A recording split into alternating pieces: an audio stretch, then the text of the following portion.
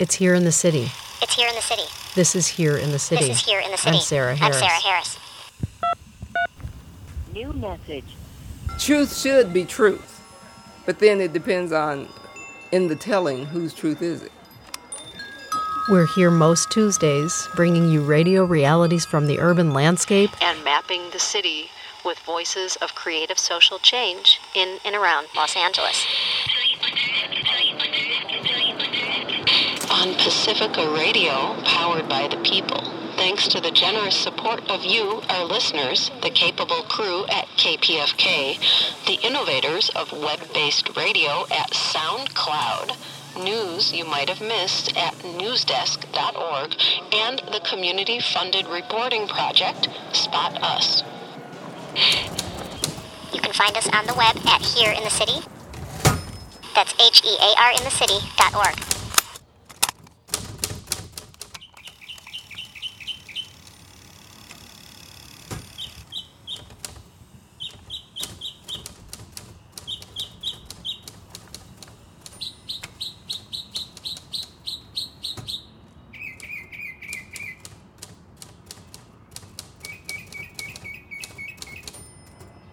Good afternoon, KPFK listeners, and to those of you listening to our show on the web.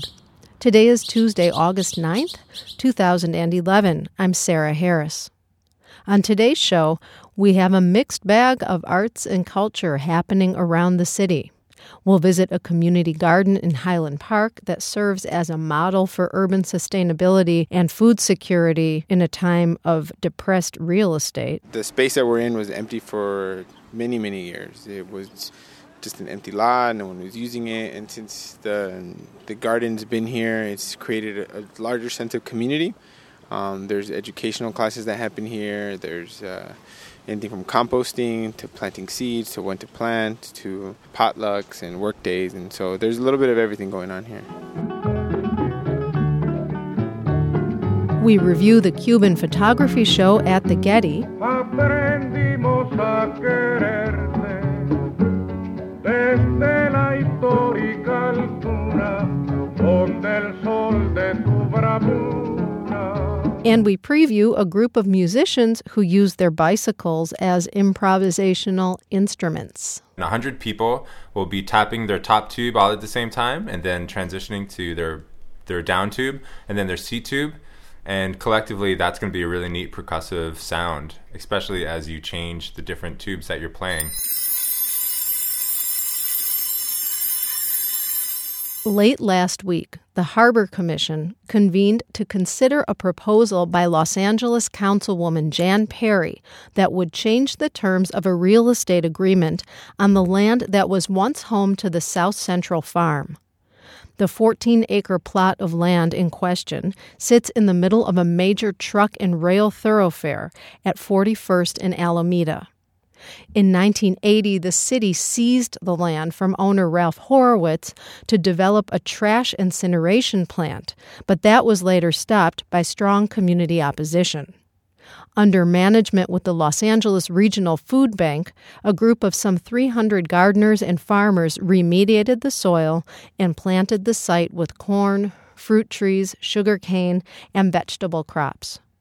In 2006, the Harbor Commission and the Los Angeles Sheriff's Department evicted the farmers and leveled the orchards at the South Central Community Farm in order to return the site to Mr. Horowitz for development. After bitter community opposition, Mr. Horowitz agreed to donate 2.6 acres of that lot for park space. Councilwoman Jan Perry has now proposed that the donation be repealed and that the land be sold instead to garment and apparel manufacturers. The Harbor Commission decided this past Thursday to ask the City Council to decide how the land will be used. We'll update listeners on what the City Council determines on our website, Here in the City. That's HEARinthecity.org. We'll also have photos and links to our past radio coverage of the South Central Farm there. While it may not seem fair to the gardeners, what happened to the South Central Farm is not unique. In fact, community gardens are often built on land acquired by temporary lease from a city or from private owners like Ralph Horowitz, with the understanding that the land will have to be given back at some point. With real estate stagnant in the United States, a movement is afoot in cities around the country to turn more vacant lots into food-producing garden spaces open to the public. The Los Angeles Community Garden Council is part of that movement. The Garden Council recognizes that by managing land that would otherwise be an expense and a liability, they're helping the city to save some money and providing green spaces. Here in the city, producer Luis Sierra Campos visited a community garden in Highland Park. He took a tour with council organizer Edgar Flores. My name is Edgar Flores, and we are at Milagro Alegro Community Garden in Highland Park. Milagro Alegro means happy miracle in both Italian and Spanish, and that comes from the two people who originally came together to come up with the idea to build the garden. So it's a little bit of a combination of their backgrounds and their idea of what they wanted to see out of the space. It's on the corner of Avenue 56 and Figueroa in Highland Park, right behind the Highland Park Theater. So as soon as you enter, you'd enter through a fence that was done by a local artist. You enter before you enter, as you're coming on the street, you're going to notice some of the grass that used to be between the sidewalk and the street has been converted into edibles and flowers and whatnot. And the idea behind it is that there's no ownership, that we will take care of it as part of the Sustainable Thursday to extend the food to the community. So if you're walking by and you see, hey, there's a tomato that's ripe, you can go ahead and take it. We're okay with people taking the food, but what we ask in return is if you take something, plant something, water, come out and help. We know that not everyone's going to come by, and that's okay. A lot of the people who help with maintain that are people who already have food, and when you grow food, there's always a surplus. Especially with something like a tomato or peppers or whatnot. But as you enter, you start noticing the mulch ground, the plots. There's about 32 plots, including 4 educational plots, which we teach out of on Thursdays. You notice flowers, tomatoes, cabbages, some different herbs and whatnot. A lot of insects, both mainly beneficial, because a lot of the beneficials are regulating the ones that we would consider pests. Why is it important for people to garden, especially in a place like Highland Park right now? It's extremely important. One, because it reduces our need to import food. Because if living in Southern California, we have the ability to grow a bunch of food, right, from different parts of the world and different times of the year. We are lucky enough to have a very long growing season because of the temperature range in LA. It greatly helps build community. In every of these plots, there's somebody different for different walk of life, and it creates a space for them to come together. There's part of this extending the garden on Thursdays. We've incorporated people who don't come to the garden very often, but also who have learned to something they wanted to learn, and then bring more people back. And then we've started expanding it online, just on various websites to see who shows up, and we're getting more people showing up to contribute to the space and the energy. And the idea behind the Sustainable Thursday is that people will come and learn, have fun, and continue to keep the garden healthy and alive and whatnot. Why this community garden in Highland Park? Like, why create a community garden in Highland Park? Well, first of all, there was no garden before this, and that's one of the reasons. If there's nothing there, why not start it? But more importantly, the space that we're in was empty for many, many years. It was just an empty lot. No one was using it. And since the garden's been here, it's created a larger sense of community. There's educational classes that happen here. There's anything from composting to planting seeds to when to plant to potlucks and work days, and so there's a little bit of everything going on here. I hear compost is really easy to make. What is it, and how does it benefit for you to have a compost? So compost is made from any living matter that basically was alive and came from the earth and will go back to the earth. And the advantage of having a compost is that it attracts all the pests. So rather than have the pests be eating all your stuff in your plot, they come out here to the compost and they eat off the stuff that's breaking down. It attracts all kinds of insects. So, and as far as making it, we have an open pile here, whereas people continue to harvest and deal with all their stuff. They throw it over here, and then once a week on the Thursdays, our warm up for Sustainable Thursdays to turn the compost. And what we're doing is we're introducing oxygen into the pile so that it breaks down faster and it doesn't build up that smell. And that's what we would call a hot compost. A cold compost is you basically just pile it up and leave it alone. And over a year, it'll break down. It'll still break down. All we're trying to do is accelerate the process by introducing the oxygen. We'll put in tea, some old tea, some old coffee, some beer, and all that introduces microorganisms, because the microorganisms are what's breaking down the stuff. To get in here gardening, as far as growing food here in a plot, there's a lottery system that happens every other year, and but the garden is open it depends on who's inside. If there's someone inside, the gate should be open. But if there's no one there, for sure, the garden is open on Thursdays from 5 to 7, as part of the Sustainability Thursday that myself and another compañera are working on together to expand the garden to the community. So it truly is a community garden. So it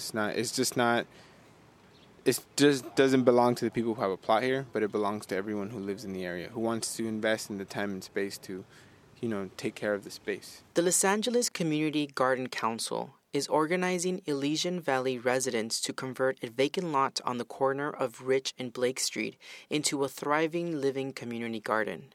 Elysian Valley shares similar characteristics to Highland Park, empty lots and the need for local food growth. Although this will be Elysian Valley's second community garden, Edgar Flores explains how this garden will be a little different. One of the goals out of this garden is to incorporate foster youth involved in LA County so that they can have a way to learn a skill, have a little bit of structure along, as they move through the system and whatnot, and to show them unique ways to be independent. We're incorporating an aquaponic system, so we'll be growing fish and plants.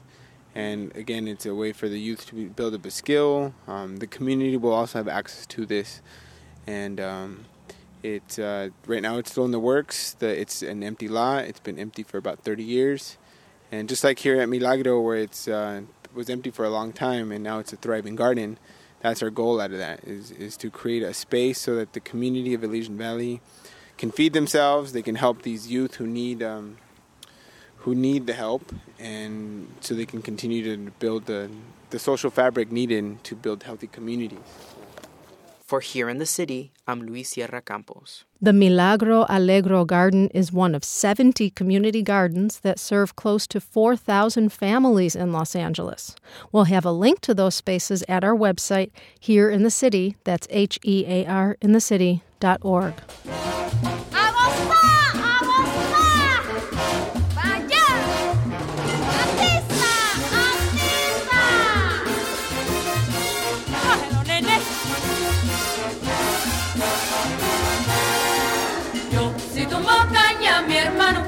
Soy buen cubano yo, si tumbo caña mi hermano, porque soy buen cubano, todo buen cubano tiene que dar. This is what it is. This is what it's going to be. You are listening to Here in the City on KPFK 90.7 FM in Los Angeles, 98.7 FM in Santa Barbara, 93.7 FM in San Diego, and 99.5 FM in Ridgecrest and China Lake. An archive and a podcast of our shows is at Here in the City, that's HEARinthecity.org. And at kpfk.org, you can like us on Facebook. If you like. And visit us at our website, hereinthecity.org. And follow us on Twitter.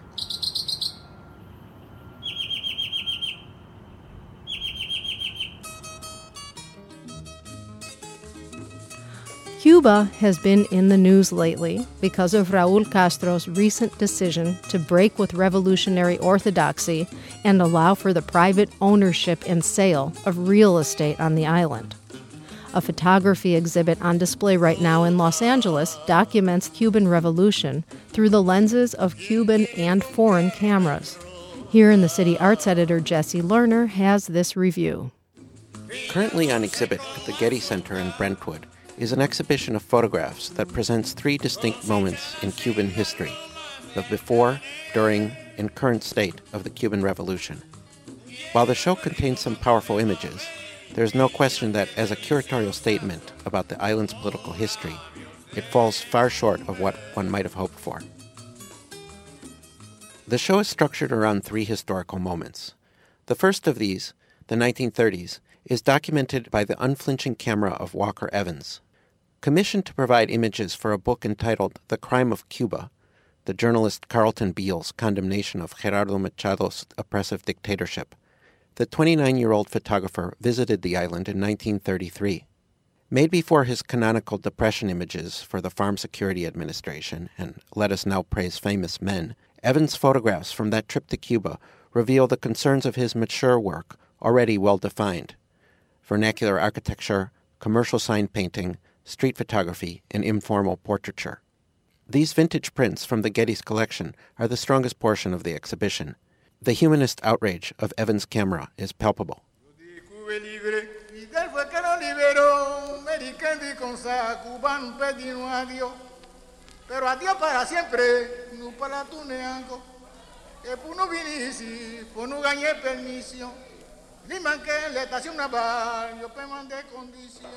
Disrupting the neo-colonial exploitation of Cuba, the guerrillas of the Sierra Maestra insert themselves in the second segment of this abbreviated history. Using iconic photographs by Corda, Osvaldo Salas, Raúl Corrales, Mayito, and their contemporaries, the exhibition references the fall of the Bautista dictatorship, the failed Bay of Pigs invasion, and the optimism and hope that followed the 1959 revolution. Corda's much-reproduced portrait of Ernesto Che Guevara stands on a pedestal in the middle of the gallery. This, we are told, is one of the first prints of that iconic image, a photograph closely scrutinized in Trisha Ziff and Luis Lopez's 2008 documentary, Chevolution, and the Fowler Museum's 2007 exhibition, Che Guevara, Icon, Myth, and Message. While these latter two projects aim to examine this leftist icon critically, the Getty, curiously, chooses instead to fetishize the vintage print. The pedestal displaying Che's portrait is presumably designed to show off the stamps on the back of the photo, a record of some portion of the print's travels. But it looks strangely like a modernist altar, as failed revolutionary dreams turned into collectors' treasured trophies. Amigo, con sus dientes se júbilo Norteamérica ríe, mas de pronto revuélvese en su lecho de dólares, se le cuaja la risa en una máscara, y tu gran cuerpo de metal sube. Things get worse from here on. Which photographers are best prepared to represent Cuba's current dilemmas, still trapped in the Cold War, only without the support of the USSR, with chronic shortages and an authoritarian gerontocracy still holding on to power? Any number of names come to mind. Jose Figueroa or Carlos Garaycoa are just a few. Instead, the exhibition gives us portfolios of three outsiders. While the photographs themselves are accomplished, their visions of the island are much more stereotypical than those of any of the Cuban photographers I just mentioned. El Che's smiling face in a shop window devoid of merchandise, vintage mid-century cars from the USA, and posed portraits of prostitutes. What is missing, and badly needed, is a Cuban perspective on the complexities of the island's current situation. This absence makes for a disappointing and inadequate show, in spite of some very fine work showcased.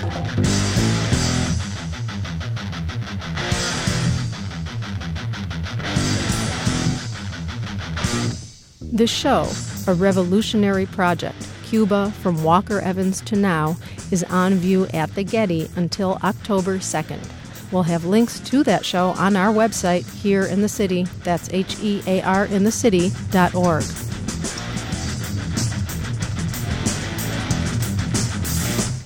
And for our last segment on the show today, and part of our ongoing series, Two Wheels and a Mic, we go to the Los Angeles Eco Village to sit in on a rehearsal and planning session for the upcoming performance of the Bicycle Bell Ensemble. The group of 7 cyclist/musical artists will be leading a participatory live performance on August 21st at the Santa Monica Museum of Art as part of the 3rd annual Tour de Arts bicycle-inspired event. Here in the City bicycle contributor Patrick Miller is part of that ensemble, and here he is to introduce us to the rest of the group. So I'm Patrick Miller. I'm the director of the Bicycle Bell Ensemble, and here we have... Hi, I'm Christine Kings. Hi, I'm David Simeon. Hi, Kristen Leahy. Hi, I'm Oscar Santos. Hi, I'm Arisha. Hi, I'm Somerset. The ensemble's sort of fluid, and it's grown and changed over time, but the ensemble is everyone who shows up and participates. But this is definitely the biggest brain trust we've ever had. Well, that's some of it. Just want too much descriptions, right? Yeah. So it looks like that we're going to be having a combination of bells, hand and foot claps, also playing on the bicycle frame itself, as well as also singing and perhaps using our own more instruments that we play ourselves, such as violin, cello, guitar. What are the instruments? Bass, yeah, drums, keyboards, things like that may come in near the end. That was Arisha talking. So what's really fun is that we're gonna have this great ride, and we're gonna introduce people to the terminology of like what parts of their frame are called, and then we're going to give them like a chopstick that they can then 100 people will be tapping their top tube all at the same time, and then transitioning to their down tube and then their C tube, and collectively that's going to be a really neat percussive sound, especially as you change the different tubes that you're playing. It's kind of like, imagine kind of like a mashup of a like a xylophone or something like that. Give us a sec, I'll get one out. That's not a chopstick, Summer, though. Or we use mallets. That was part of the bike frame. A pencil would work too.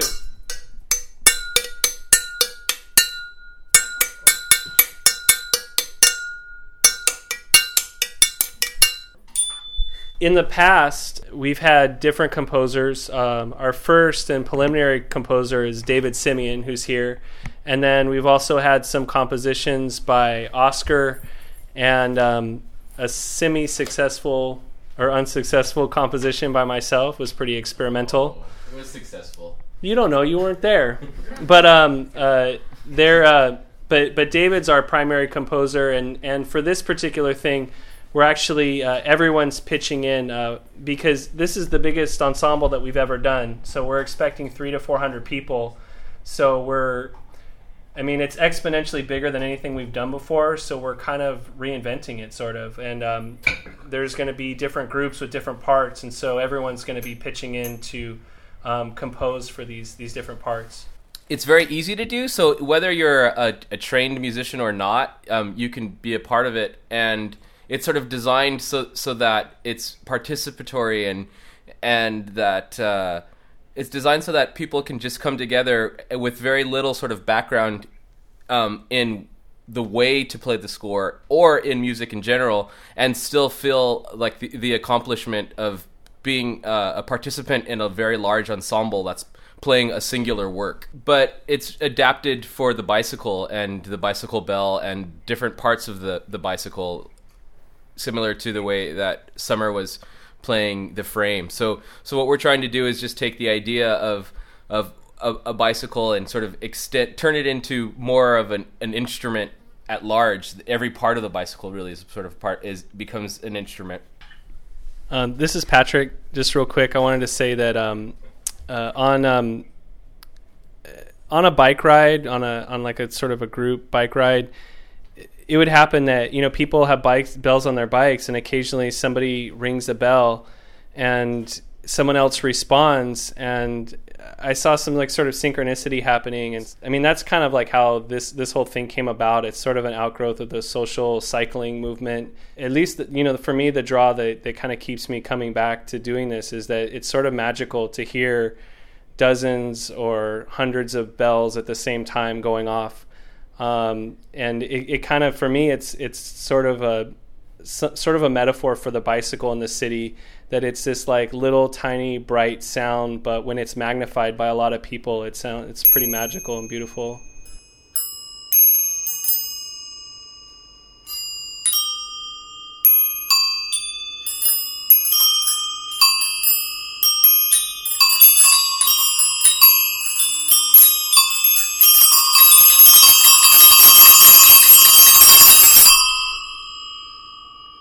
Were you ever inspired by Queen's Bicycle? That one section? Yeah, I mean, that didn't necessarily like inspire the inception of the Bicycle Bell Ensemble, but at our very first performance, we actually asked the DJ to throw that on. Bicycle, bicycle, bicycle. I want to ride my bicycle, bicycle, bicycle. I want to ride my bicycle. I want to ride my bike. I want to ride my bicycle. I want to ride it where I like. And thanks for listening this week to Here in the City. Next week, the station will be having a quick fun drive. Our show will be on a little break while we get ready for a new series about air pollution in Los Angeles. Meanwhile, you can stay up to date with our show and our reporting at Here in the City. That's HEARinthecity.org. Thank you. And that's it for Here in the City today. Special thanks to Jesse Lerner, Luis Sierra Campos, Tandisizwe Shimarenga, Daniela Gerson, Sabiha Khan, Albert Chacon, Rachel Salmon, Will Coley, Holly Harper, Karen Ness, and to you, our listeners. We will be back next week with more radio realities from the urban landscape. Until then, you can find us on the web at Here in the City. That's HEARinthecity.org. I'm Sarah Harris. Signing off. Chit yapping on. When you go in and out, may you have peace and level and safe. Yes. Be safe. Peace.